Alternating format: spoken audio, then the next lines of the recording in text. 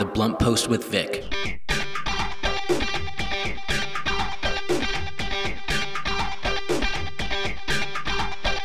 Good morning, happy Monday, and welcome to The Blunt Post with Vic. I am your host, Vic Gerami, the editor and publisher of The Blunt Post. The Blunt Post with Vic is a program that covers national, regional, and local headline news, offers analysis and commentary, and I interview members of Congress, local elected officials, and other high-profile public figures. Kevin De Leon has spent his life as an educator, activist, and a community organizer. He was the first Latino leader of the California State Senate in 130 years and represents the 14th District as a Los Angeles City Council member. Tackling the unhoused and affordable housing are his top priorities as he runs for LA mayor in 2022. So, Councilmember De Leon, thank you for speaking with me about so much that's happening and you're in the middle of it. You are a council member for the 14th District. Yes. It's a very large district and very diverse. You've been a state senator prior to that, and now you're running for LA mayor, which is one of the largest economies in the world, just LA itself. Let me just first ask you, why do you want to do that? Well, first, Vic, I want to say, Baref, thank you very much for the invitation. I'm honored to be here. And if we've learned anything the past year and a half of isolation, turmoil, and uncertainty as we continue to fight the coronavirus, is that we simply cannot go back to the old normal. And all you have to do is look at homeless encampments in almost every neighborhood in Los Angeles. Expend essential workers, treated like expendable workers.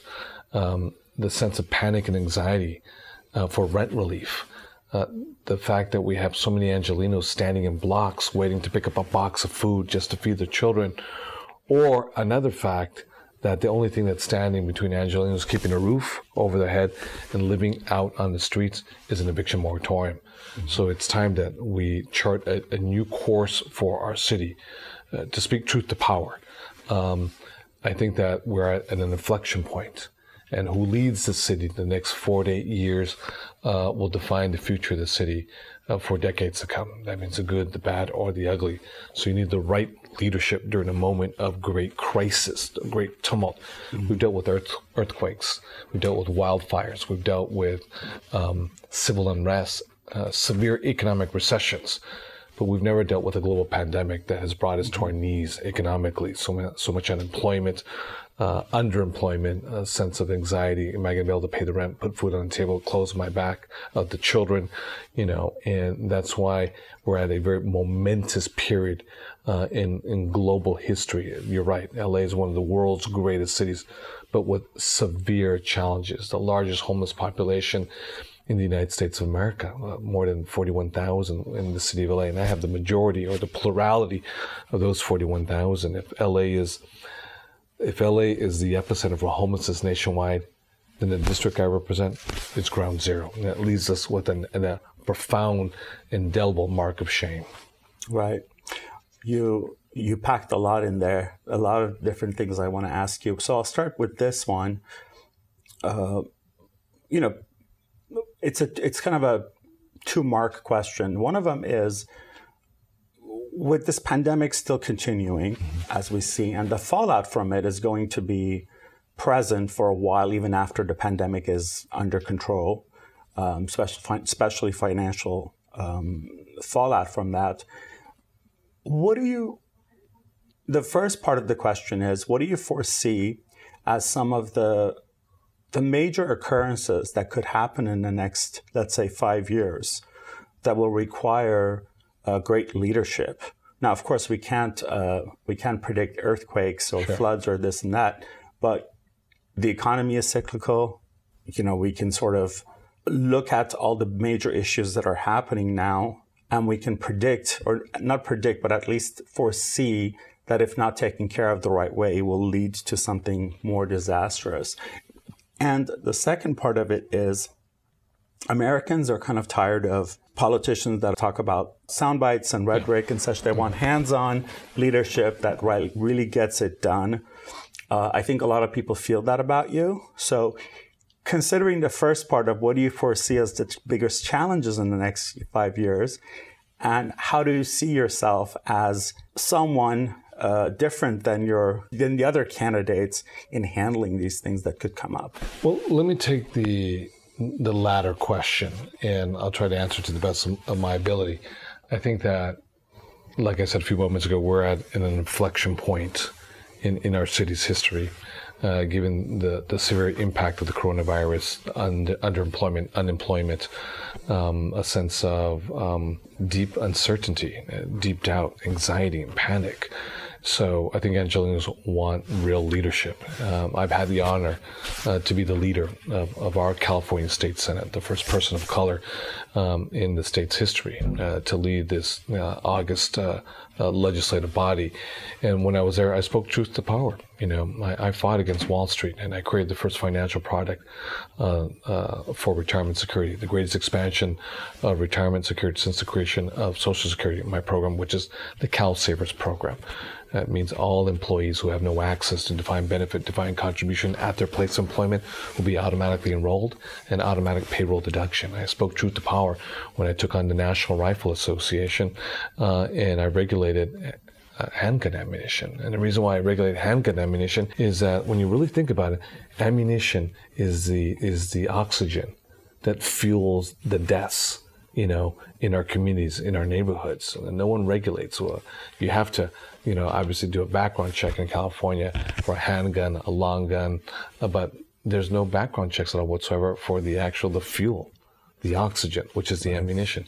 I took on, the fossil fuel industry, big oil, when they made California the largest state, the largest economy in the world to legally dedicate itself to 100% clean, renewable, zero carbon energy. In effect, decarbonizing our grid, retail sales of electricity, whether it's to investor-owned utilities like a San Diego Gas and Electric, Southern California Edison, or PG&E, or municipally, publicly owned utility like the nation's largest, LA, DWP, or Sacramento, SMUD. So we're on a pathway to decarbonizing, our electrical grid system.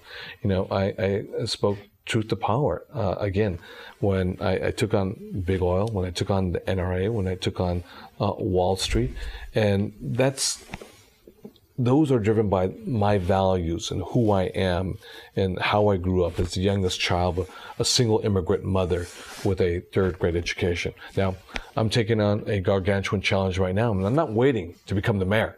I'm acting right now, which is the issue of homelessness. It's the greatest humanitarian crisis in our lifetimes. Men, women, single mothers with children living, in the wealthiest city, one of the wealthiest cities in the entire world, to be living on our streets. That was going to be my next topic. Yeah, well, I'll hold it right there. I appreciate it. It's a segue. This is The Blunt Post with Vic on KPFK 90.7 FM. I am your host, Vic Gerami, and you are listening to my interview with Councilmember Kevin De Leon, who is also running to be the next LA mayor in 2022. First, I want to, make it clear that I think most of us know that homelessness is not just an LA problem. It's not a California problem. Nationwide. And it can't be solved just in LA, just in California, despite that some people think that any mayor can just turn on a switch and they're all gone, or even if there was unlimited amount of money to build thousands of housing, we will still have homelessness challenge, I should say, not a problem. And I should probably not call it homelessness, but unhoused. So that's my bad. But it's a very overwhelming issue. How do you think that you would start tackling this? You already are tackling it, and you've done some great things, including the tiny homes and such. Yeah. But as a mayor, you're sort of going to have a lot more pressure on you to tackle the unhoused. Yeah. And what's your plan? Well, my plan is very simple, and it's very straightforward. It's not complex. The issue of homelessness is profoundly complex, but a solution to homelessness is not, which is housing. You put a roof over someone's head. And that comes in various manifestations, whether it's short-term interim housing like tiny homes, whether it's program room key, hotels and motels, or transitioning to permanent housing, whether it's the construction of new apartment buildings, whether it's adaptive reuse, purchasing old buildings, commercial properties, and converting them into housing units, or whether it's taking advantage of tens of thousands of vacancies that we have in LA, in the region, in renting those apartments for unhoused neighbors, so we don't have to deal with capital costs. We don't have to deal with all the construction delays and all the financing, the stacked blended financing that takes years to put a deal together. So we can move with a sense of urgency and immediacy. Listen, the issue of homelessness, we're dealing with profound macroeconomic policy inequities that is built into our economic systems. Mm-hmm. We're dealing with institutional racism that's been with us for decades, if not centuries. We're dealing with severe mental illnesses, whether it's bipolarness or schizophrenia, whether it is innate within our family or whether it is induced by trauma, a sexual assault of some sort. Now, unless a pharmaceutical company is going to come up, with a pill that eliminates schizophrenia overnight, then we know that mental illnesses are with us to stay, whether it's through medical treatment, and psychotherapeutic, services. And then the issue of drug addictions too, which is very different from crack cocaine or from heroin, because the crystal meth that's on the streets today with fentanyl is as potent as any drug that has been sold illicitly on our streets in LA and elsewhere. So we have the Drug Enforcement Administration, DEA, you have the FBI, you have alcohol, tobacco, firearms, you have U.S. Marshals, Customs and Border Protection. You have almost every law enforcement agency imaginable with tens of billions of dollars that have already been invested. And cumulatively, they've actually proven to be ineffective in curtailing the illicit flow of drugs into the United States due to our voracious appetite on our side of the border for drugs.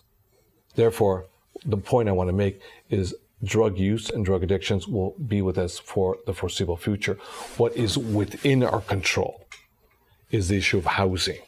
How can we stop the hemorrhaging immediately and bring folks out of the streets, off the streets, and into housing? And whichever manifestation that housing looks like, whether it's short-term, permanent, we know we have a lack of inventory. So, we have huge, profound societal issues. And you're absolutely right. This is not one individual's responsibility. It's not a mayor or council member, county board of supervisors, state legislative bodies, governor. It is all of ours problem. Mm-hmm. It is the President of the United States. It is the members of Congress and the U.S. Senate.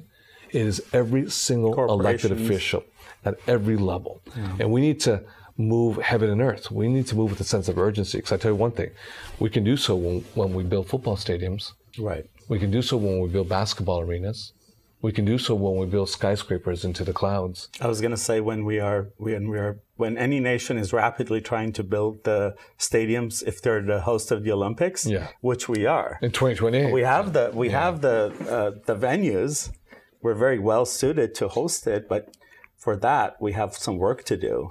And without a doubt. So that's why urgency. We need to move heaven and earth, because all of a sudden, when it comes to housing for unhoused neighbors, the progress, the machine of progress grinds to a screeching halt all of a sudden. And then as a result, you're dealing with unhoused individuals. Listen, you're right. As long as we have drug addictions, severe mental illnesses, inequities that are caked into our economic systems, a whole variety of issues, we're always going to have a number of unhoused individuals. But it doesn't have to be the way it is today. Right. 41,000 in the streets of LA, 66,000 countywide. My district is ground zero. I have more unhoused individuals in my district than any other metropolitan city in America, except for 3 cities: New York, Los Angeles in the aggregate, and Chicago. So I have more unhoused individuals than the cities of Houston and Phoenix, the 4th and 5th largest cities in America. So that gives you the scale and the magnitude. So just this year alone in 2021, we've housed more individuals than any place, than anyone, just in the city of LA alone. I'm going to take a risk saying this, but it may be possible that we've housed more individuals than any elected official in the country has. And we're going at a rapid pace right now. So some folks do want to wait for the perfect, which is permanent housing. And some of them are my friends, activists, but I don't agree at all whatsoever, because I think you need both interim and permanent. If we can get them off the streets sooner rather than later, a tiny home that has a bed, that has a heater, as well as air conditioning, has a locked door for your own privacy, has windows, you have showers, you have bathrooms, you have washers, and you have dryers, and you can go as you please. That's a lot better than sleeping on a cold slab of cement in concrete. Sometimes some of our friends romanticize, the plight of our unhoused individuals and believe they should stay there until we have the perfect. That's criminal in that sense. And that's why I like to push back on some of my friends as well too and say, that's not a smart way of thinking, because unlike very polemic, controversial issues, say immigration, some folks say, I'm for immigration reform, which I am, which we all are. Some other folks will say, I'm for building the wall. Some other folks will say, I'm for climate change policies and regulations to reduce our greenhouse gases, CO2 and CO2 carbon dioxide equivalent, NOx, particulate matter 2.5, ozone. Some other folks will say climate change is a hoax. Right. Some folks will say, I believe that we must recognize, as we all do, the genocide against the Armenian people that caused the worldwide diaspora. Others will say that the genocide never took place. So you have very polarizing perspectives. Yeah. But on the issue of homelessness, whether you're on the left or the right or points in between, right, everyone agrees that we must deal with this crisis. They may be driven from different perspectives. Right? But they all want the same thing. Right. Get them off the streets, house them sooner rather than later. Absolutely. Well, that was a really good explanation. This is The Blunt Post with Vic on KPFK 90.7 FM. I am your host, Vic Gerami, and you are listening to my interview with Councilmember Kevin De Leon, who is also running to be the next LA mayor in 2022.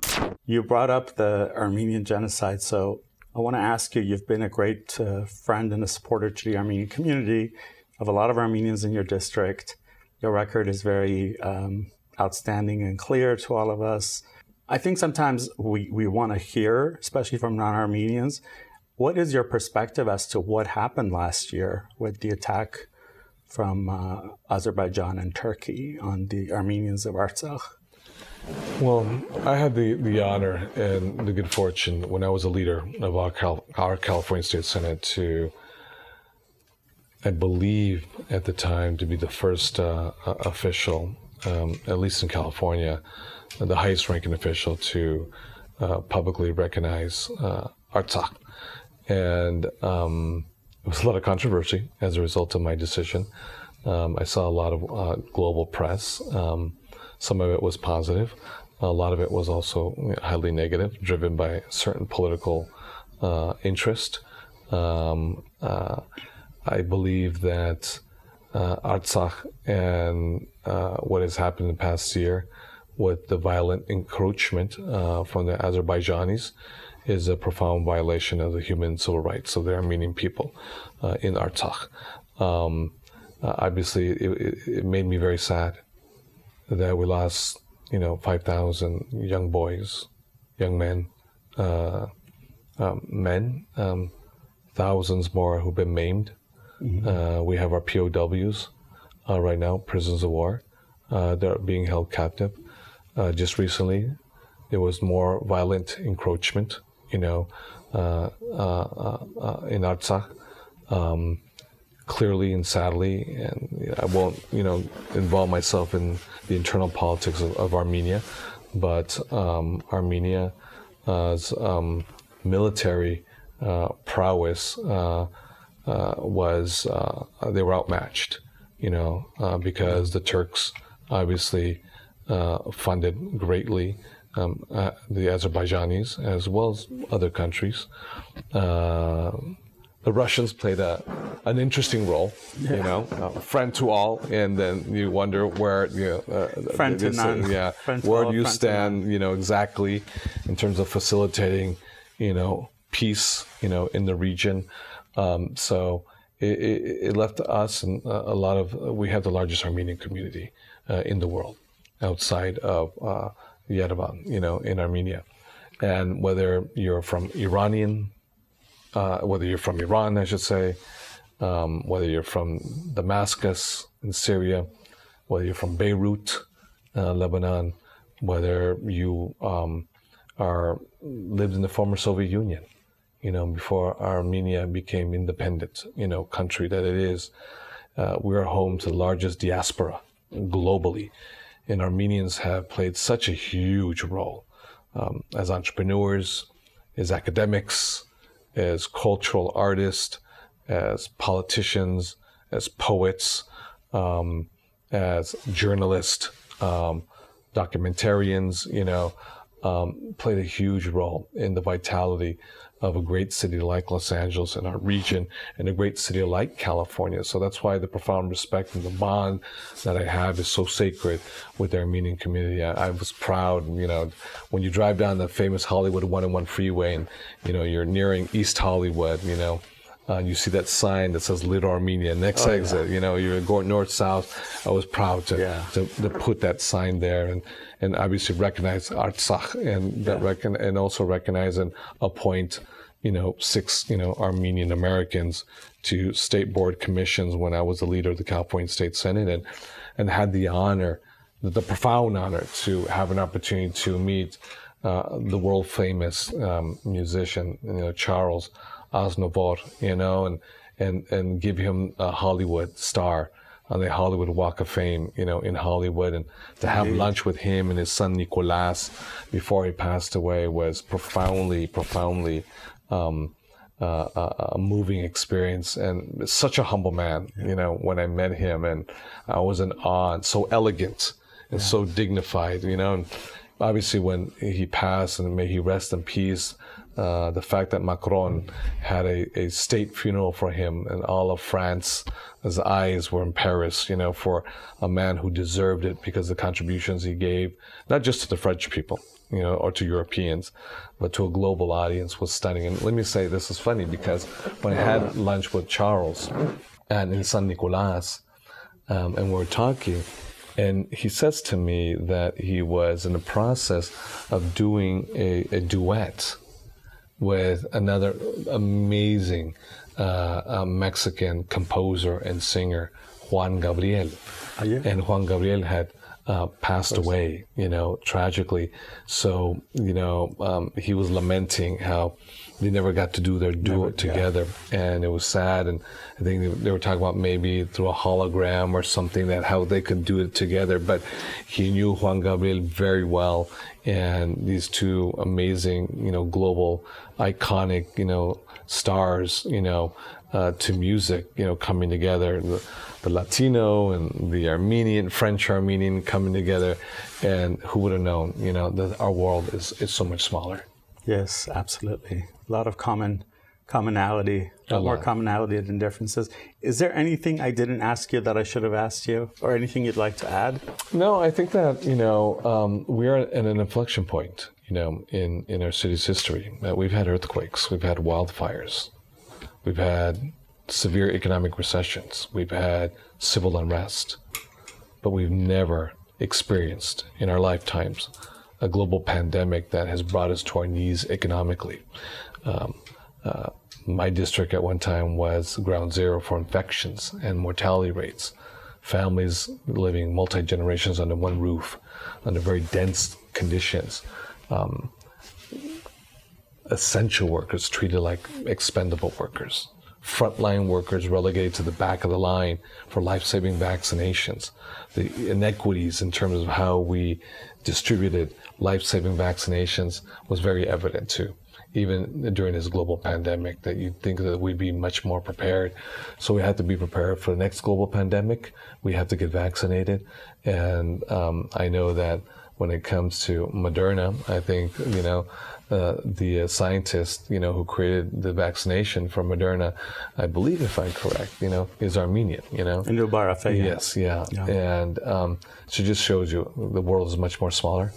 This is a city that's an amazing city of Persians, and not just Persians in Iran, but, Iranians who may not be Persians, Armenians, Lebanese, Jewish, Mexican, Koreans, Chinese, African Americans, Midwesterners and New Yorkers from the East Coast seeking better life, better bagels, better pastrami sandwiches, coming out to the West Coast. Pot. Yes, this is who we are, an amazing, tapestry, a beautiful mosaic.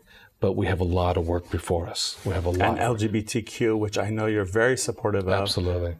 You always have been. Obviously, I'm a gay man, and I just want to make it really clear too. I didn't know that.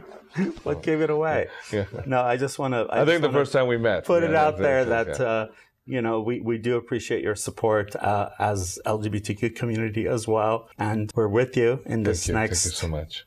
What? Next this 10 journey months? into the primary and then into the general after that. But the LGBTQI plus community has been very amazing. I've had the opportunity to work with some amazing folks. I appointed the first gay Latino out to be the chair of the Appropriations Committee of the Senate. That's Ricardo Lara, who's now our insurance commissioner for California. I appointed a gay man to be the chair of the Budget Committee of the Senate, and that's no other than Mark Leno from San Francisco. So the two individuals who are in charge of the purse strings, were two gay men. Mark Leno from San Francisco and Ricardo Lara, from here, from Los Angeles. And I had the honor when I left the California State Senate due to term limits that I supported strongly and made sure that my successor would be a member of the LGBTQIA plus community. That's one of our very own Tony Atkins from San Diego, an out lesbian woman who I love dearly, who is my successor, who leads the California Senate today. How cool is that? You can't beat that. Yeah, it's about taking big, bold actions. That's awesome. Our ideas and turning them into action. That's awesome. Councilmember, thank you. Merci. That was my interview with LA Councilmember Kevin De Leon from the 14th District, who is also running to be LA's next mayor. Councilmember De Leon is truly one of the exceptional elected officials who is, or at least one can say, is an activist and really is out there working for the people. And next year we get to have him as a candidate for LA mayor. Councilmember De Leon, thank you very much for the interview, and I hope to chat with you again soon. The Blunt Post with Vic. Councilmember Paul Koretz has represented Los Angeles' 5th District since 2009. Born in the San Fernando Valley, Councilmember Koretz helped lead the effort to incorporate the new city of West Hollywood in 1984. In 2000, he was elected to the California State Assembly, representing the 42nd Assembly District that included much of City of LA's 5th District. While serving in the State Assembly, he authored over 70 bills to protect workers and their families, fought for LGBTQ equality, and the recognition of the Armenian genocide.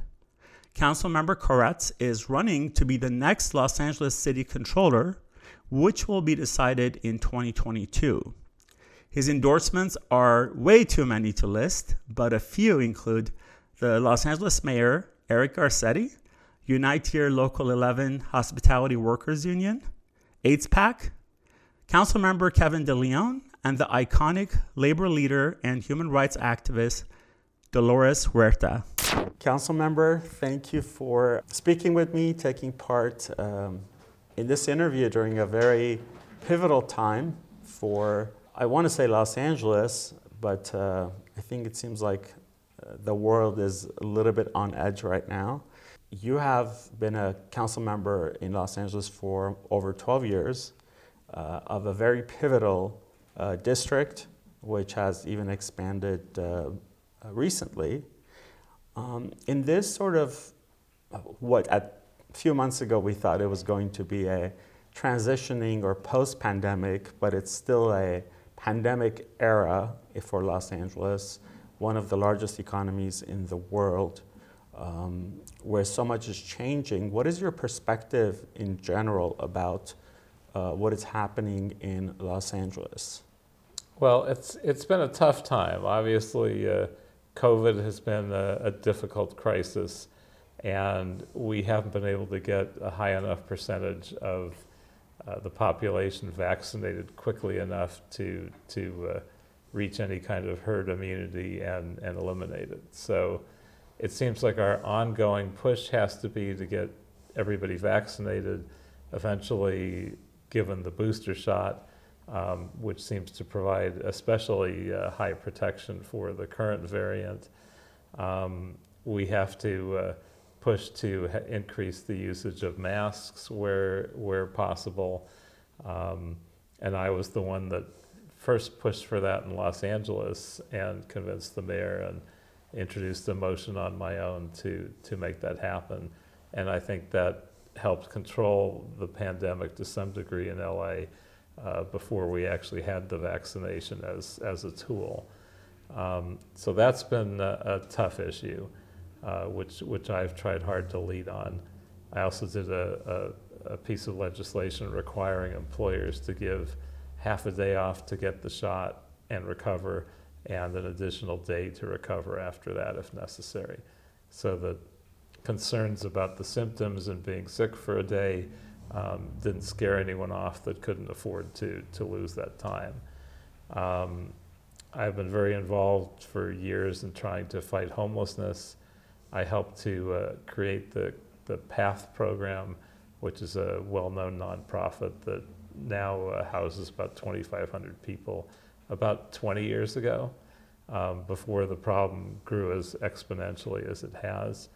And my focus has been on something that's been different than most of the council and most elected officials, which is what can we do that doesn't involve building more housing and doesn't involve leasing more housing, but is more preventative in a way. Mm-hmm. So I've been pushing for years, and we finally adequately funded this year an eviction protection program, so that if people are unjustly served with an eviction notice, if they don't have representation, they'll usually still get evicted. But if they have an attorney, if they have a real case and it's not a justifiable eviction, they'll usually win. Right. So it's a lot cheaper to keep people from being kicked out of their homes than to, build a $700,000 HHH unit and provide services. And it's also more humane, and it's quicker. And preferable. So that's kind of been my angle. We also required a few units of affordable housing in a lot of large luxury buildings in the city, but then we didn't track them. So landlords might rent to somebody that needs it. They might rent to their nephew that doesn't show an income because they're going to college and they don't have a job. They might just rent market rate because nobody's watching. So I pushed for years to get a database set up so we could track it, which we were originally told was impossible. But of course it's not, and we now have such a database. And we're also trying to put together a list of people that actually need affordable housing, or they could wind up on the street. So again, it's a more preventative approach. And I have several other ideas that I've been pushing for, and hopefully we'll focus on some of them because they all are quicker and cheaper and more humane. And I think that should be the approach of the city. This is The Blunt Post with Vic on KPFK 90.7 FM.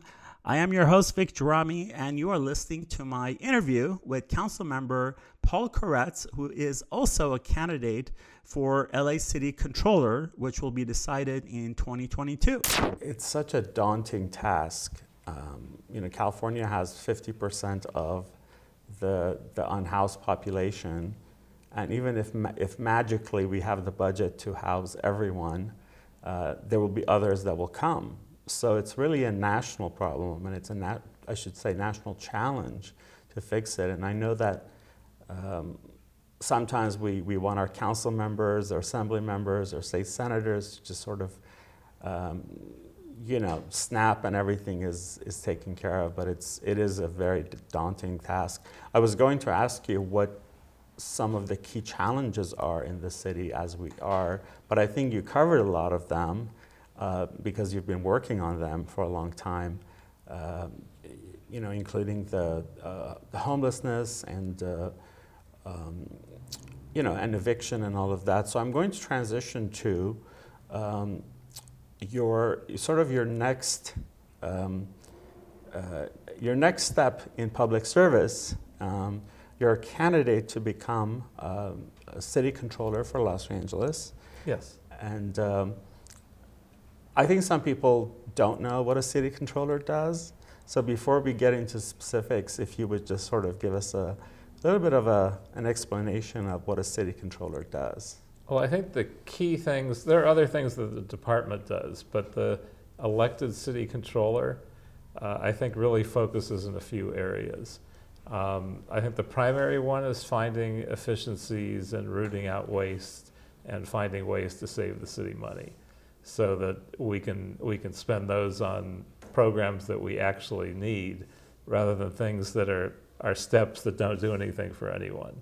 And an example of that, years ago, Wendy Gruhl and I pushed through a change in how bills were paid, because the city usually paid its bills early because it used to pay them late and get assessed penalties.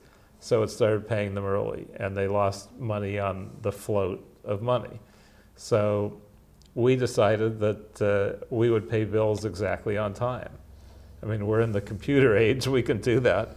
And just making that minor change, right, I think probably saves, I think we thought $1 million, a little over $1 million.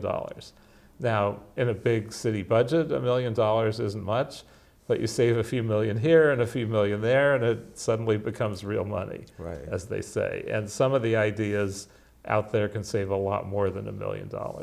But that's the kind of thing. It doesn't do anyone any good to be paying the bills at the wrong time, where nobody's losing anything, except we found a way to save money. Right. So there are dozens and dozens of ideas like that. And so that's one piece.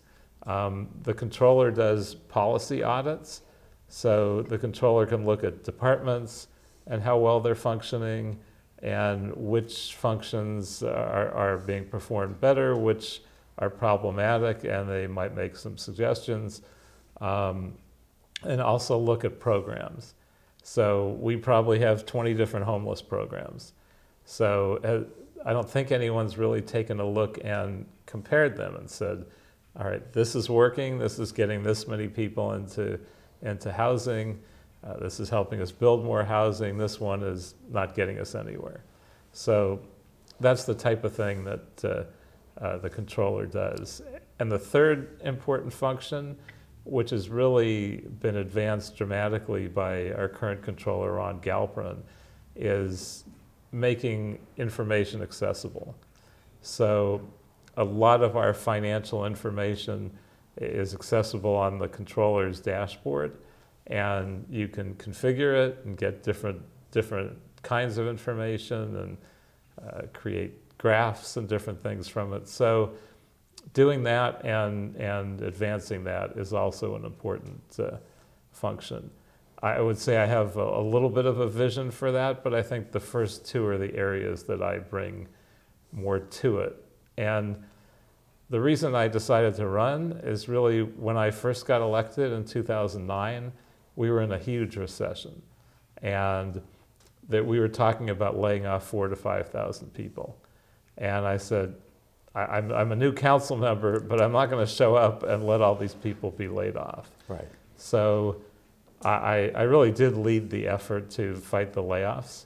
But part of the way we did it was trying to find efficiencies so we would have more money that we weren't wasting. and we could apply to city services and not have to lay people off.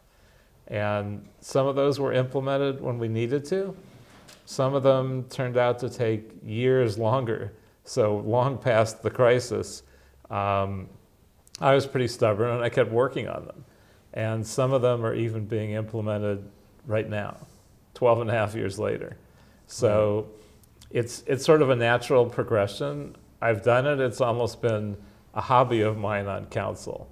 You know, how do we push these ideas through? How do we talk our colleagues into it and make them see the value and make department heads see the value?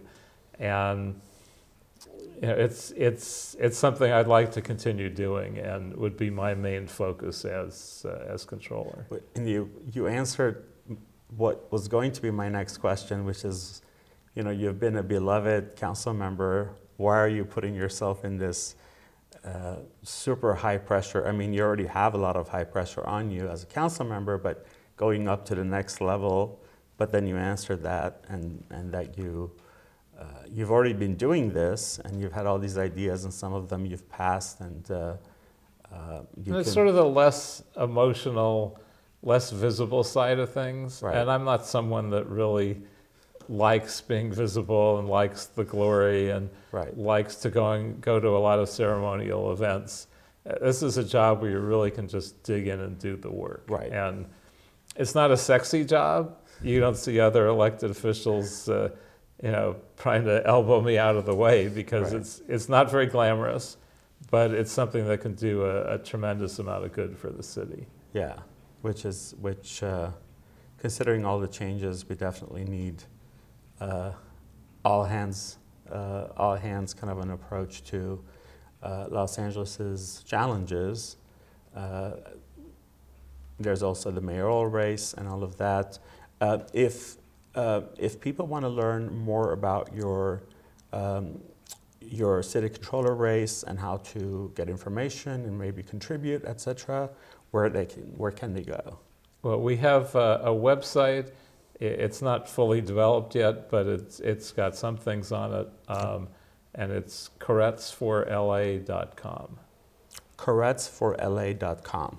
Yes, and that 4 is spelled out. That's sometimes confusing. So koretzforla.com. Gotcha. Okay, Koretz, FORLA.com. Okay, thank you for that. So I want to segue to your background. You are a big educator and an advocate for Holocaust studies, Armenian genocide studies. You have been a great friend and a supporter of the Armenian community, some of whom are in your district. And I'm sure that you've sort of gone through the last few years, highs and the lows that has to do with the Armenian American community. Los Angeles had recognized the Armenian genocide a long time ago, as had the state of California, but of course, earlier this year, President Biden did. Which is exciting and kind of a surprise after all these years. That was great. Yes, 106 years. This is The Blunt Post with Vic on KPFK 90.7 FM. I am your host, Vic Gerami, and you are listening to my interview with Councilmember Paul Koretz, who is also a candidate for LA City Controller, which will be decided in 2022. Of course, last year we witnessed this genocidal assault on the Armenians of Artsakh, as it's known to some people in the Nagorno-Karabakh, by nations of Azerbaijan and Turkey. It's almost like having PTSD. We're back to sort of re-witnessing what our great-grandparents witnessed, perhaps. What is your general perspective on what happened, and what do you think about it? Well, it was just inexcusable and unnecessary for this whole conflict to have happened. But I'm thoroughly disgusted about the way that it happened. It's almost inconceivable to me that in the modern era that we would have this kind of warfare where people were cutting the ears off people as trophies and skinning them alive. And doing things that you just wouldn't believe could be possible. And it's hard, and it's hard being Jewish and watching that, because I mean we all say never again, but it doesn't mean just never again for the Jews. We don't want to see a genocide happen, and especially an attempt to repeat a genocide that was so difficult to get recognized and has never been recognized by the perpetrators, and now are really taking that same step in Artsakh. I mean, I talked to Paul Krikorian about it, and it's so painful for him, but especially because he'd been to Artsakh, which I had never been to, and he saw a park that he had seen before this conflict, and so much money and effort and community pride, and now it was just taken over. I mean, it's been an issue that I've been focused on in the Armenian genocide for many years, since I went to college, and first inadvertently took a class in Turkish history from someone who turned out to be a genocide denier. And that outraged me once I understood what was happening, and I've been an advocate ever since. And I did legislation about 20 years ago in the State Assembly to create Holocaust and Armenian genocide and other genocide teacher training. I think at the time we were in the middle of a fiscal crisis, so there wasn't money put into it, and I don't think it had the impact that I wanted, except I got not a single person complained about teacher training for the Holocaust, but I got tens of thousands of calls and emails from Turks saying, "How dare you teach this? This genocide never happened." I couldn't believe it. I even had an email from a friend of my father's, and he died over 40 years ago, so that was a long time ago. And he said, "Your father would have never done this, and he must be turning over in his grave." And I don't remember what I sent back to him, but essentially it would be, "You son of a bitch, my father would be so proud. You can't fool me." Was your dad's friend Turkish?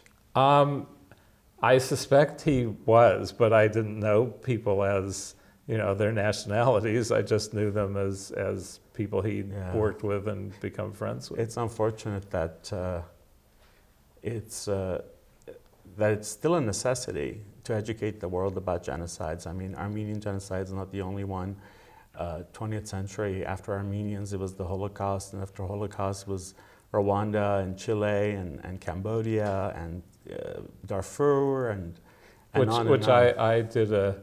I did legislation at the state level to divest from the Sudan while all of the genocide in Darfur was happening. The thing that makes me the most distressed is I feel a kinship with the Armenian community, especially as a Jew, and the fact that we went through the two great Holocausts in world history. And it's difficult because I don't think most Jews know the history of the Armenian relationship with Turkey and with Azerbaijan. And I think Israel sold Azerbaijan some weapons, not for this conflict specifically, but I think there's always been a good relationship because Azerbaijan has treated its Jewish population more kindly than any other Muslim country. So they view that as a positive, but they don't see the connection that they're also, supporting the Turks and engaging in genocidal activities on their own. So, and those drones that were sold to Azerbaijan were deal breakers in this event, unfortunately. But more importantly, I think your support has been very meaningful. And that's probably the area where I've perhaps been the most impactful, because I've communicated with Israel, and they know I'm a very out there supporter of Israel. Right. And it was heard, so I know they paid attention. Now whether it changed anything or not, I don't know. But that's important. But they need to know that there are Jews in American government places that support the Armenian people and support. Yeah, many. There are so many Jewish people that have, from Ambassador Morgenthau, the first major advocate and activist for the Armenian community trying to stop genocide, to Franz Werfel, who wrote the famous book 40 Days of Musadagh about genocide, who was a Dutch Jew, to Raphael Lemkin, who was a Polish Jew, who coined the term genocide, partly due to the Armenian genocide, to Steven Spielberg, including the Armenian genocide as part of the Shoah Foundation, and on and on and on. So, unfortunately, I think it was easier with the Jewish population because the Holocaust survivors were younger at the time. So there were more of them. It was probably harder to capture the actual stories from the actual people that lived through it. Sure. But they were able to do that to some degree, which is great. I actually wrote an editorial a few years ago. I titled it Jews, Armenians, Other Cousins. And I talked about how the Greeks are always considered cousins to the Armenians because of our shared trauma with the Turkish. And the French are considered cousins because of France's unwavering support for the Armenians and how they came to our rescue during the genocide at Musadagh. And then I go into the kinship of the Jewish community worldwide with the Armenians. I actually went to the Holocaust Memorial in Armenia when I was there in May. I went there a couple of times this year. So yes, your support is super important, and for Artsakh too is people's right to self-determination. I'm glad that Los Angeles has recognized the independent Republic of Artsakh.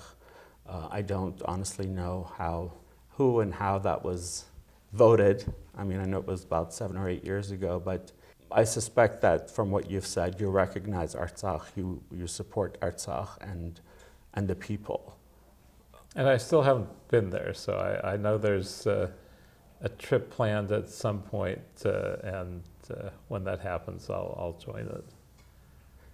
I think that would be a special thing. I went there as an adult for the first time, not to Artsakh, Armenia, in 2018, and I fell in love. I'd only been there when I was 3 once.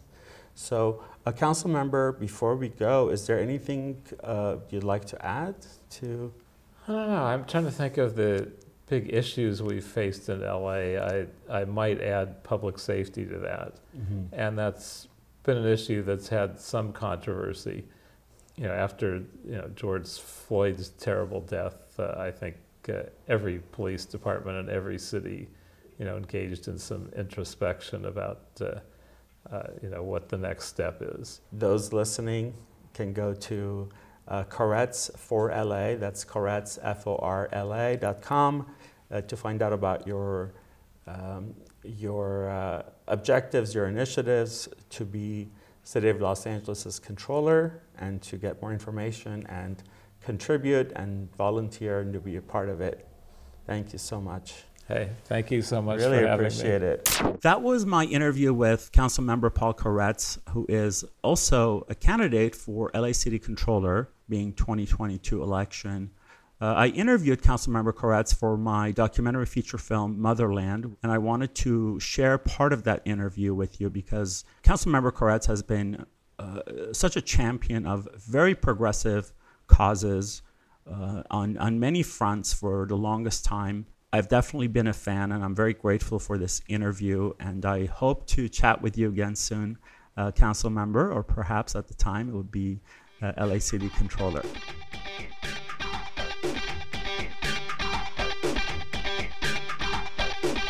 Before we go, I'd like to thank my producer, Ricky Herrera, without whom this show would not be possible, and KPFK, the station that brings you unfiltered and commercial-free news, opinion, and hopefully some inspiration. Thank you for joining me today on The Blunt Post with Vic. Tune in next Monday at 6 a.m. for another episode. For more information, please visit thebluntpost.com. You can also follow me on Instagram and Twitter at Vic Gerami, at VICGERAMI. Thank you. The Blunt Post with Vic.